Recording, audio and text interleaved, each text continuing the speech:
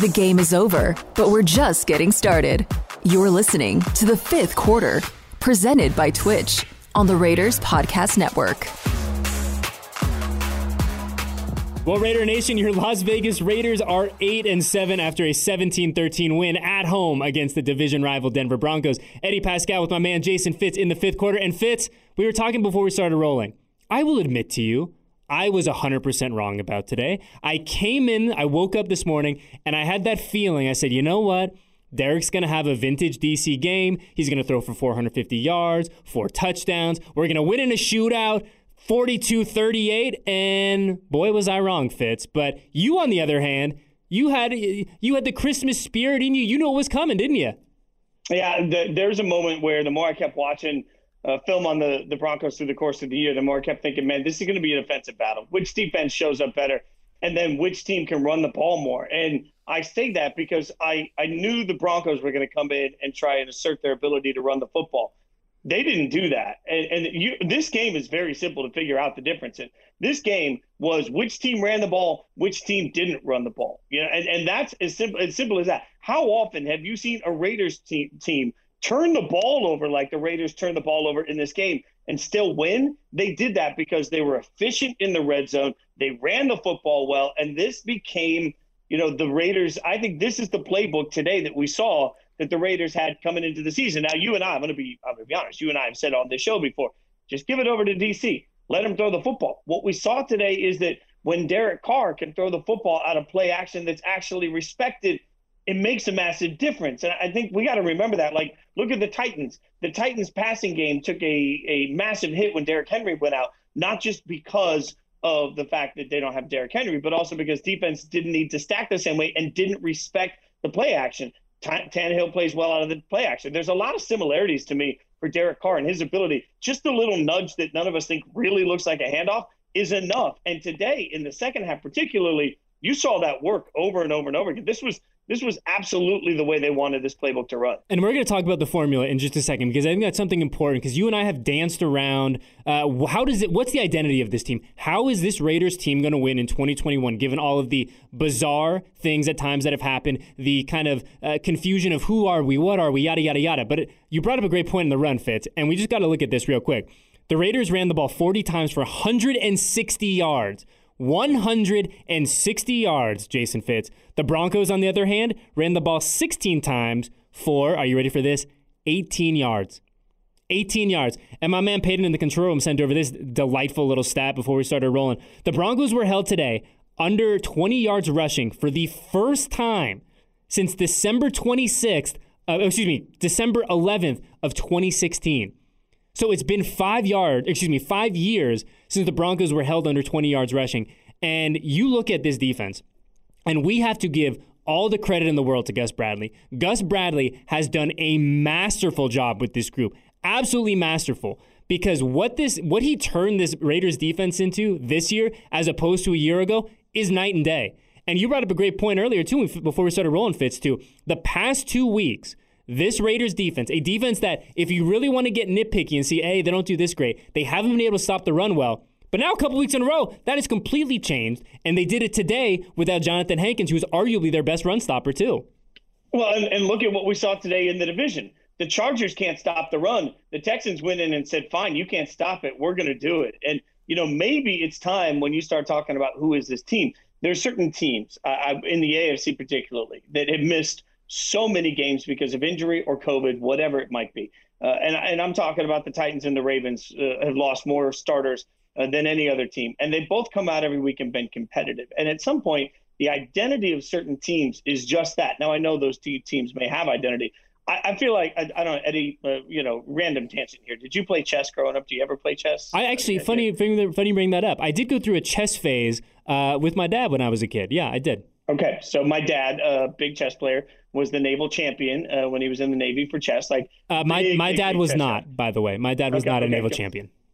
My dad's version of teaching me to play chess was to beat me in 3 moves every time. And eventually I said, screw it, I don't want to play chess anymore. My dad thought that eventually I would just figure out how not to get beat in 3 moves. That did not work. But my point to this is when you learn how to play chess really well, one of the things that you have to do is come up and you have to play with less pieces. So you come into a situation where you're undermanned. Can you get yourself out of the situation? That's how you learn to play good chess. I feel like that's what the Raiders have been doing week in and week out defensively, particularly because I'm telling you right now, everybody that's watching or listening to this, if you haven't had to at some point Google who is insert number here, then you're an expert beyond the level I understand, because I think most of us have looked at it and said, wait. Earlier it was 5. 5's a weird number for a linebacker. Oh, okay, Diablo, got it. 10. I'm looking at 10 and I'm like, wait, 10, we got 10, and that's Trubaugh coming in like play what? But that's what this, remember earlier this season, we talked about Facion. We're like, where did this come from? And I mean, you can look at this year and say the identity defensively has been plug and play. Gus Bradley walks in every week and says, what chess pieces are available? How do I win with them? That's amazing coaching to me. No, and look, I said it a second ago where Gus deserves so much credit because, to your point, it's been a grab bag of who do I have up, who's not up, this guy's a little banged up, okay, we don't have access to him. Like, let's keep in mind, when Gus walked into the building in, April, May, whenever he literally walked in this building the first time, he thought that he was going to have Trayvon Mullen as his number one cornerback. A guy that was in the point of his career, he's getting better and better and better. And you felt coming into 2021, like this might be the year where Trayvon really takes that step. Unfortunately, we haven't had Trayvon for really much of any of 2021. And today it was the Desmond Trufant show. He showed up in a big way, leads the team in tackles with 7. And I think the one thing, if we're looking at constants from this defense, the Raiders got one of those big constants back today in the form of Denzel Perryman. I mean, you cannot, as well as this defense has played in Perryman's absence, oh boy, it is a big difference when number 52 is out there flying around. And I mean, you look at that first play from scrimmage in the game today. I mean, he sets the tone for what this group wants to be. And the Pro Bowl nod is incredibly well deserved. And he showed us again today, like, yo, I'm one of the best at my position in the NFL. I'm going to show you for an entire 60 minutes why. Yeah, that much deserved is that contract. I feel like that's going to be coming anytime for him. And man, I'm rooting for that hardcore because some guys have it, and one thing when you talk about identity defensively, to me, remember, and I've said this before, communication is so easy to see on the defensive side of the ball. After a completion, do you see guys throwing their hands up in the air, pointing at each other? We've seen that for years on this defense, especially in the back end of this defense, confusion all the time. What do we see now? We rarely see big plays. And when we do, usually you see guys huddle up and have a real conversation. This time last year, when the Raiders were melting down, and we all remember the meltdown last year that cost this team the playoffs, I remember a couple of different times at the end of the game watching safeties yelling at corners. Everybody's throwing their hands at each other. They're pointing to each other. That's the natural thing that happens. What do we see now? It's just a very level defense. It feels like every play really is a new play. That's not easy to do. And you've got to look at some of the leadership out there. Casey Hayward also, like the holding penalty early in this game where he practically took a guy's jersey off. Smartest thing he could have done. He was beaten, and he took the hold rather than get himself beat. And then immediately turned around. He's like, all right, next play. The guys don't get too high. They don't get too low. And it really feels like it keeps them more paced into the game defensively. Like, I looked at this the minute the Raiders got to 17. I actually sat there for once in my life, and I'm like, yeah, we're good. We're good, and it's because this defense has played that well. No, I mean, they really haven't. I would love, Fitz, at some point to just kind of understand the vibe of a Gus Bradley defensive meeting. Because I think we talk about the fact that these dudes are able to stay so level-headed, the fact that when there is a mistake, and look, no one is perfect. When there is a mistake defensively, there seems, to your point, a very much the feeling of, okay, let's acknowledge it, let's figure out how to fix this, and we're moving on. We're not dwelling, we understand that this isn't perfect, and we're moving on to the next play. And I feel like so much of that is Gus Bradley's personality, right? Where you listen to his press conference each week, and you're like, yeah, it's going to be okay. It's going to be okay. And I think, and he brings this up all the time, Fitz, and he says he walks into every meeting, every game, every practice, every whatever, and he always says, I tell the guys something good is going to happen. And the fact that that's been drilled into the collective psyche of this defense, I mean, I think you see it pay dividends, and we've seen it pay dividends really throughout the entirety of the year, but the past couple weeks in particular. I mean, we look at today, you're down John Abram, down Levitt sets up. I mean, the fact that we haven't even had to talk about Trayvon Merrick, I feel like he's the forgotten man in the best possible way, just speaks to this group that, hey, we're chugging along, we're doing our thing, we understand that it's not going to be pretty every week, but I mean, my goodness, Fitz, this defense has been they have been so good in 2021, and I know that we're heaping all this praise on them, but for good reason, right? Like, these dudes are playing out of their mind. When you limit a team to under 20 rushing yards, you're going to get a little love in the fifth quarter, I promise you that. Yeah, well, and I'm lucky to get to work a lot with Bart Scott at ESPN. And Can't Bart wait. was telling me one day, yeah, can't wait.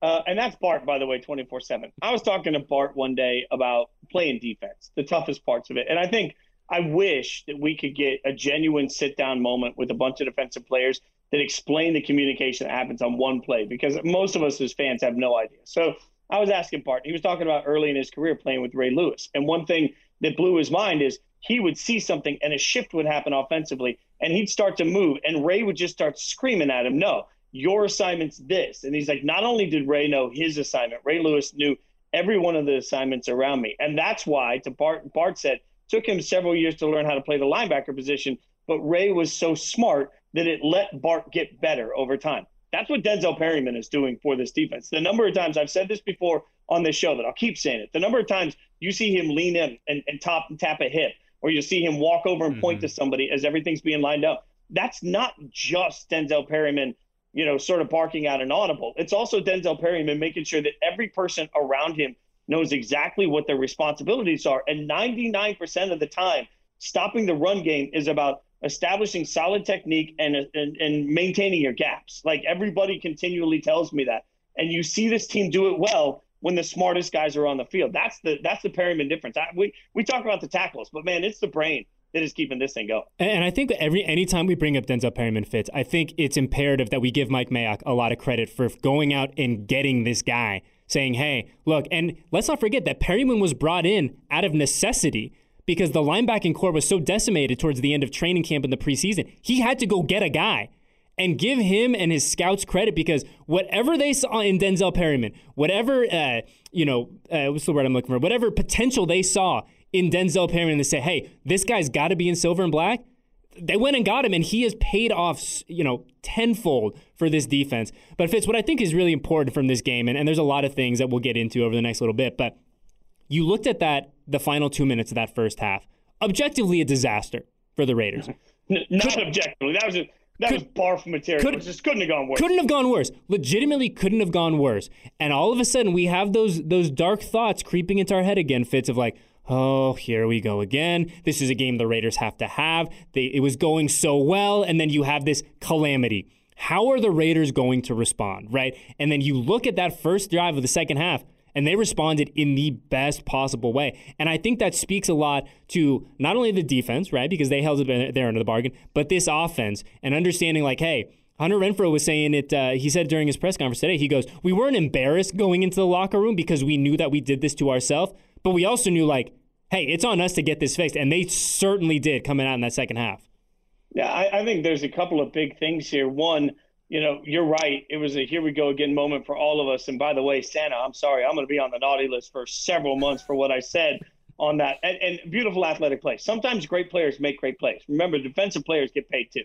So to leap up and go gadget arm a screen like that, I thought it was a good call. I thought obviously, I think Truth Serum in DC, Carr would wish that he got a little bit more air under that ball, obviously. But if you float a screen too high, all you're really doing is giving the defenders chances to catch up and murder the guy that's out there. So, that was just a great play. But you're right, a sinking feeling in that moment. It was nice to see the Raiders come out so calm in the second half, and that's been a theme. Now, this is very similar. Offensively, the Raiders are very similar to what I thought we were going to get during the season in John Gruden's playbook. And obviously, remembering what we originally saw early in the season, this was a team that wanted to control the clock and limit possessions. That's just the way John Gruden has always done it.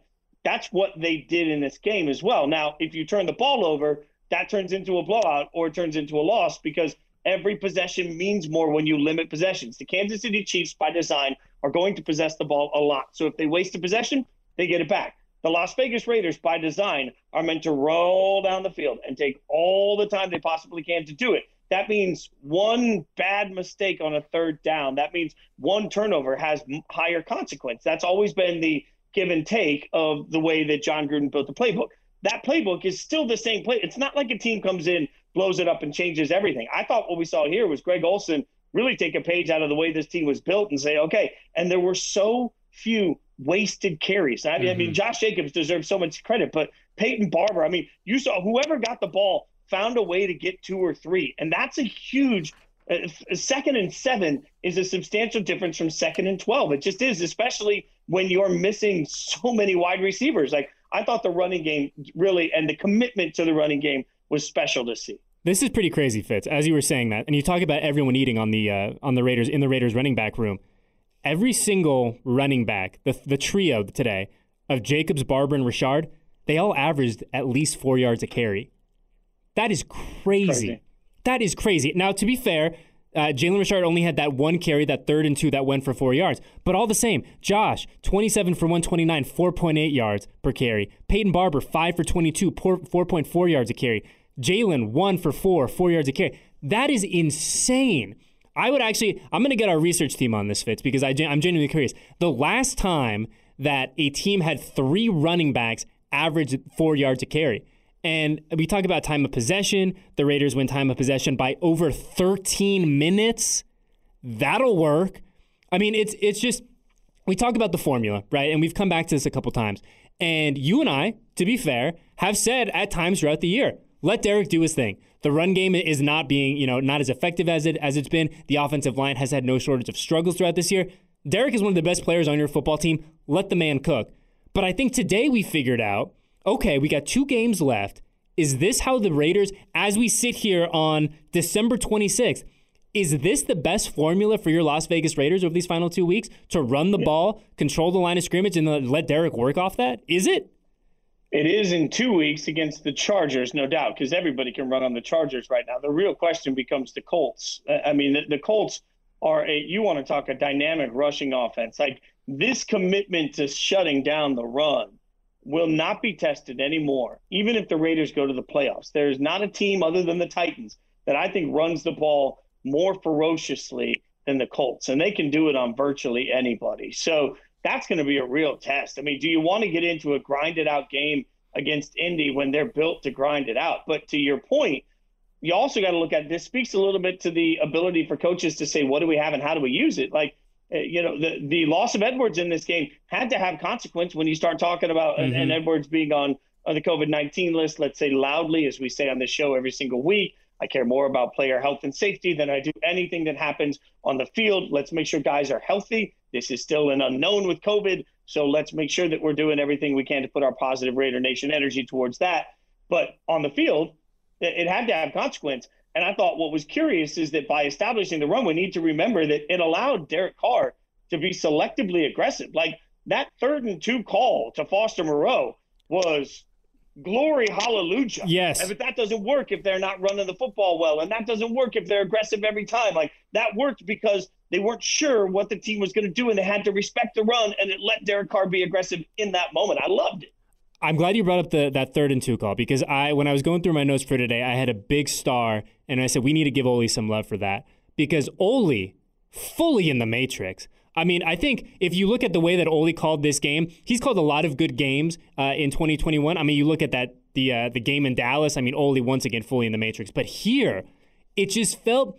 It was so poetic, Fitz. It was like Ole was dancing in the mind of the Denver defense all afternoon, and he didn't need to be overly sexy for a lot of this game. I mean, when your dogs are averaging 4 yards a carry, it seems pretty simple. We're going to run the football. But then in the moment to finish the game, to seal a victory for your team, and Ole goes, let's get crazy. I mean, it was poetic. It was beautiful. It brought a smile to my face. And I know we throw this term around a lot, but it was the perfect call at the absolutely perfect time. And it worked because they got positive run yardage on 1st and 2nd down.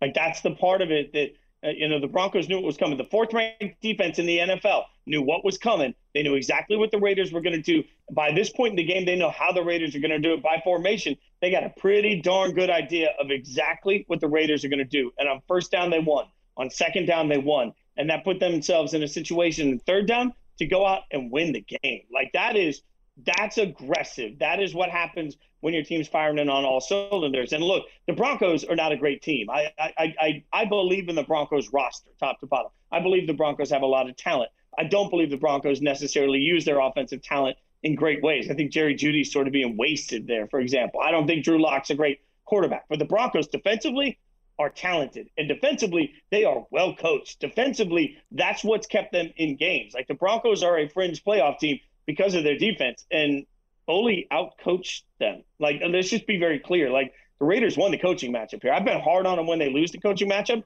Let's be big on it when they win the coaching matchup. He won that matchup with that play call. He 100% did. And Fitz, I'm curious for you, not to completely shift. Well, I guess staying on the offensive side of the football, but we look at what the Raiders did today. 160 yards on the ground. We've talked about how fantastic they were. When you looked at the offensive line, and this might be kind of a meta question, but do we feel like the offensive line is getting better week by week by week, or they had a really good day today?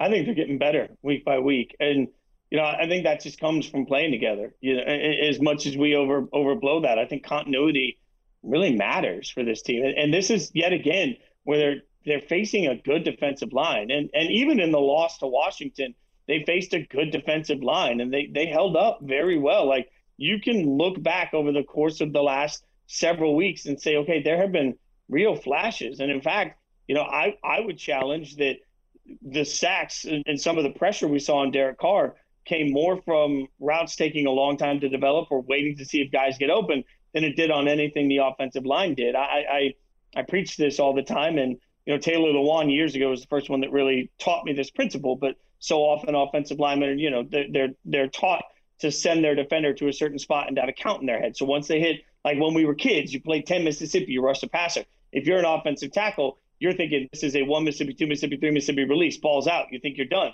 The quarterback holds the ball too long. If the quarterback drops back to the wrong depth, if the routes take too long, that all leads to sacks. And it felt like a couple of times when Carr was sitting back there waiting to see if anybody came open, that caused Carr to get hit.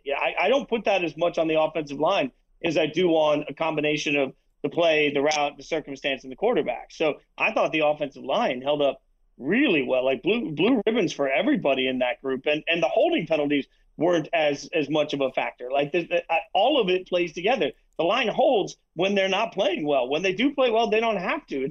It wasn't the officials then. It's not the officials now. It's the line playing the way the line should play. And it's no secret, too, right? When the line is able to cook, Josh is able to cook, too. I mean, he's north of 100 yards in the second half alone. I mean, this is the version of Josh Jacobs that we've seen We haven't seen this version of Josh in 2021, right? I think that's fair to say. Josh is the century mark for the first time this season, this afternoon at Allegiant Stadium.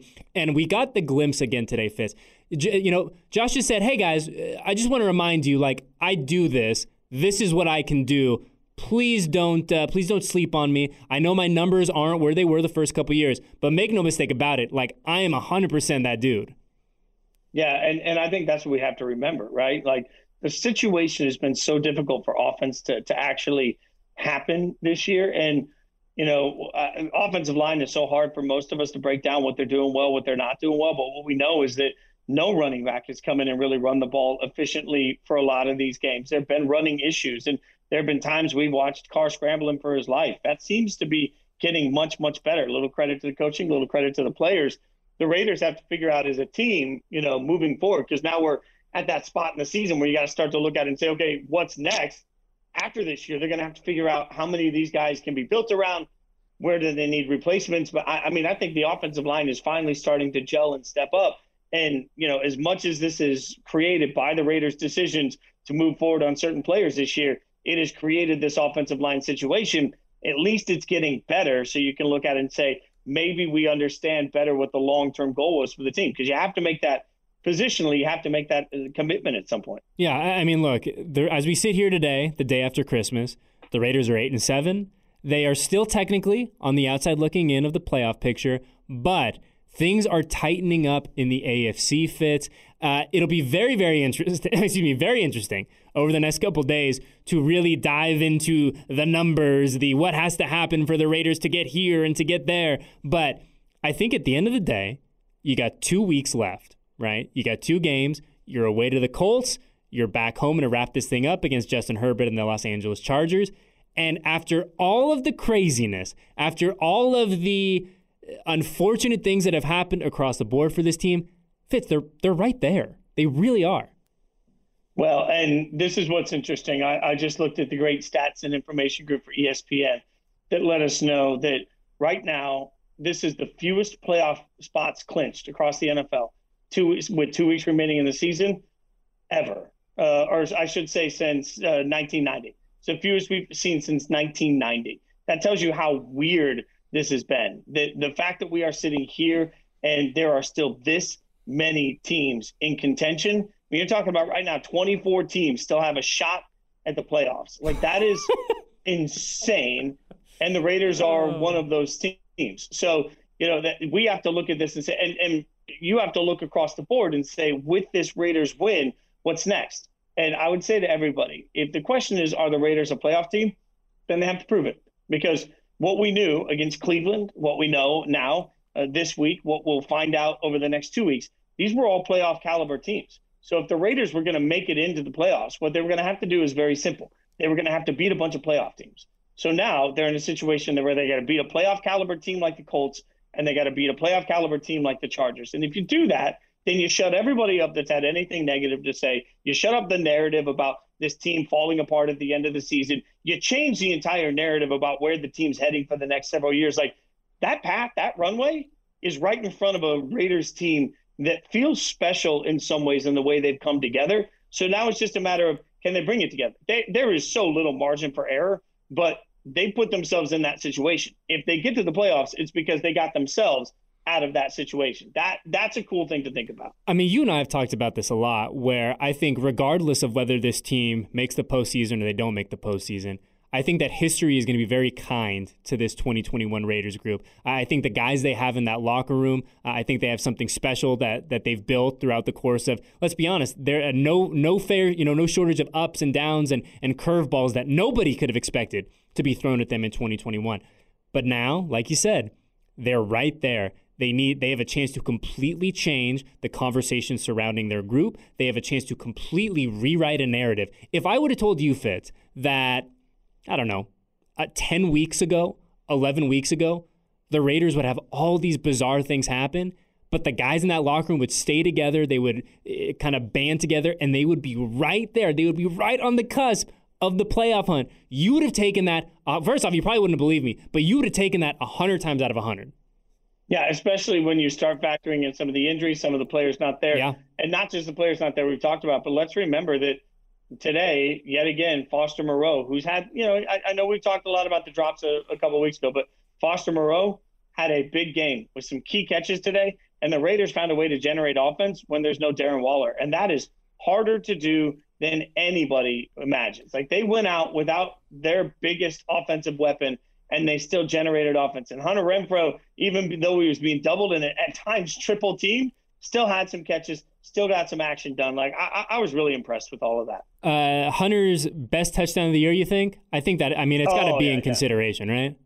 Yeah, there's no doubt about that. There's no, like, that one was and fun to, by the way, see him do that, because so often we think about Hunter. Hunter's become very much like Tim Brown was for the old guys in the room, where it's like he's going to be somewhere in the middle of the field and he's going to catch something and you don't know how he got open. It was nice to see him show off a little bit you can't cover me in the middle and you can't cover me running towards the corner either. It was a beautiful route by him. I think that might have been the best throw and catch that we've seen from Derek to anyone this year, right?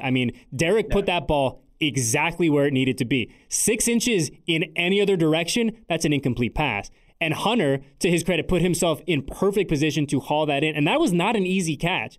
That was a very difficult catch. So the kind of tandem it all was just fantastic. And we talked about Foster and some of the issues he's had controlling the ball. 4 targets today, 4 catches. He's your league leader. He's your team leader with 67 yards. A fantastic day at work. A nice bounce back game for Foster. Because look, I think it's fair after the past couple weeks to be like, well, maybe Foster has gotten really, fortunate with the fact that Darren's there and he gets to kind of eat off that. Like, Foster went out today and he made some big boy catches when this team needed him to be a big dog and go eat. Yeah, and let's remember that Foster hasn't had to do that. Like, yeah. I think we just presume that guys, like, next man up presumes that guys know how to be next man up. Foster was a hell of a tight end in college, but wasn't the guy that needed to go out and eat the way this offense makes him eat, for sure. So I think there's a little bit of a learning curve. You want another, like, in the world of stats, you want another awesome stat about this game that'll make you feel good? 1,000%. Hit me. The Raiders won a game with the turnover differential of -3 or worse for only the second time in the last 15 seasons. Ooh, you have the last time they did it in front of you? Yeah, well, That was week 17 of the 2020 season against the Denver Broncos. So this team knows how to overcome. Those are the two. It's the only two in the last 15 years that they've been able to do. So credit to the stats and info people at ESPN. They're always making us sound smart. Guys like me aren't smart, but people make us sound smart. And here's another one that I was just doing the math in my head. So Drew Lock finishes his day 15 of 22 for 153 yards. Pedestrian, I think, is a generous way, to describe his day. If you take away that one 40-yard reception to Jeudy, that where Divine had probably his first rookie moment that we've seen where he got completely turned around. But if you take that reception away, he finished the day with 113 yards. 113. That's insane. In the year of our Lord 2021, Fitz, 113 yards. I mean, and when you think about that, for anyone that wants to say they didn't have, they didn't have Bridgewater, by the way, that's not like saying you didn't have Aaron Rodgers. But number two, look at these starting corners. Like, look at the guys that were being asked to step up and play in this game. That to me is just stunning. I mean, when you start thinking about their ability this defense's ability to mask their inefficiencies, and every single week, every single broadcast, this is just my complaint, my first world complaint. Every single broadcast tells you that Gus Bradley doesn't blitz. And not a single one of those broadcasts takes a second to ask the question, why? Because if you blitz, you are going to expose your secondary. And this secondary has been piecemeal for most of the entirety of the season. Now, Gus Bradley's not a big blitzer anyway. But if you're sitting at your house and you're thinking, God, Gus, just send the blitz right here, I would ask you, are you sure you're really ready for that risk? Because what Gus is proving constantly is, hey, we can get there with the front four. He's right. We can affect the quarterback with the front four. He's right. And, oh, by the way, doing it this way allows our entire back seven to protect each other, communicate well, and cover. And that's what we're like. This is simple. It's good coaching and smart to not blitz all the time. And nobody's turning around after they give that stat and saying, oh, and by the way, it really works for this Raiders defense. You know what I'm going to do tomorrow, Fitz? I'm going to give myself this little project. I'm going to go back and see how many different starting cornerbacks the Raiders have had in 2021. I'm genuinely curious because, like, to your point, it's been piecemeal. It's been put together week. Week one is different than week two, is different than week three, et cetera, et cetera. But I think that there's such a good philosophical conversation to have there. And, right, it's a conversation that we could sit here for 45 minutes and have. But the people that, like to your point, that want Gus to get aggressive, to send guys, like, you have to be okay with the other side of that. And it's no disrespect to the Desmond Trufants or Casey Haywards or Brandon Faisons of the world. But at some point, Gus must be like, look, whatever I'm doing is working, right? Like, it's almost kind of like, hey, let's just not mess it up. Let's not mess up the good energy. Like, I know we're kind of throwing guys in and out. Like, if it ain't broke, don't fix it. And you're almost, it's like, I'm trying to figure out a good example. It's like, when you have, like when you're a kid and you got that toy that that you've loved so much and it's got so many good memories for you, but it's 100% on its last leg and you're so delicate with it. And you're like, oh no, we can't do this anymore, but I want to keep it right here and do this. Like, that's kind of what it feels like, where Gus is like, look, we're keeping this thing together by a string. I'm not getting wild, guys. Like, this is what it is. And look, you're talking about my childhood Rodimus Prime Transformer, and I don't know how you knew that about him. I mean, but hey, I've had him since I was a little kid. It's one of the few things I have from my childhood. I don't want you messing up the wheels on at this point. You're 1,000% right, though. And I think, again, it speaks to knowing who your guys are, and also not just talent-wise. I want to be very clear about that. Like, I think the difference in level of talent from the best to the middle to the lowest at the NFL level is not as big as a lot of people think it is. The question is, can you be put into the best situation for the talent that you have? And can you be put into the best situation with the communication that you have? When you're suddenly asking for somebody that's barely started in the NFL or barely started with this team to not only come in and start, but then to understand what all the assignments are, who's going where, and how they're doing it.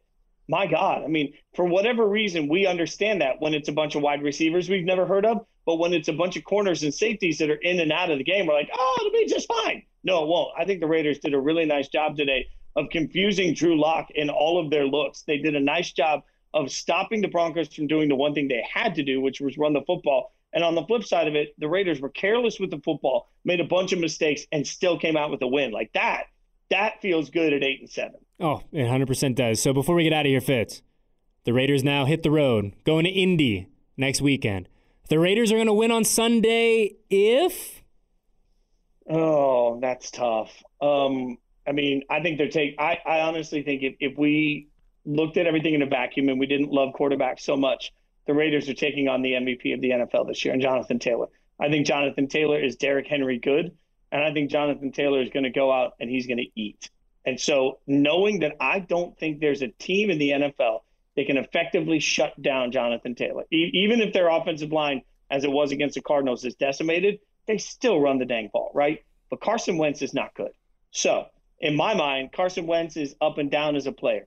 If I'm the Raiders, I go in and I say, look, Jonathan Taylor's going to get his. I'm just going to try and keep my guys alive. What the Raiders need to do is, I don't care if it's short passing, I don't care if it's running the football. The Raiders need to do their best to keep the defense off the field as much as possible to keep them rested, because they are going to get physically beaten by this Colts team. That's what this Colts team does. They move the line of scrimmage. So if the Raiders come out and offensively, as strange as it sounds, if the Raiders can dominate the offensive line and control the ball, the Raiders do not need 60-yard touchdowns in this game.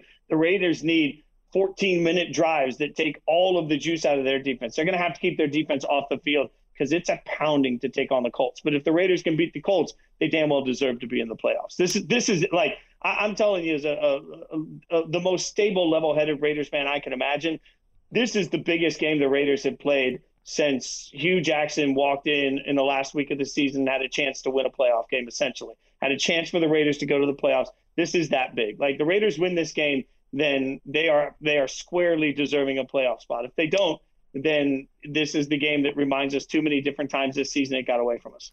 I mean, you talked about that formula, Fitz. It sounds pretty similar to what the boys in silver and black did today at Allegiant Stadium. So it is going to be an entertaining week. Obviously, we're going to have to wait and see who is coming back. We hope Brian Edwards will be back for Sunday's game. I think that would be a huge lift to this offense. We hope Marcus Mariota is also back in the mix. We hope it's going to be very interesting, like I said, to see what's going to happen over the next 72, 96 hours. But we have a lot to talk about. It is going to be a blast. It is going to be a fantastic holiday week. And a Merry Christmas to you, Fitz. I see you with the festive backdrop. It is so nice to see that beautiful smiling face the day after Christmas. And I'm happy for numerous reasons today, but number one has to be the Las Vegas Raiders took care of business. We're 8-7. So, Freddie Pascal, my man Jason Fitz, Ray on the ones and twos, Alexandra back in the control room, and everyone else Black and Silver and Black Productions. Thank you for hanging out with us. Happy holidays. I hope everyone enjoys some sort of festivity tonight. Keep the party going because the Raiders are alive, and we will see you guys next week, same time, same place for the fifth quarter.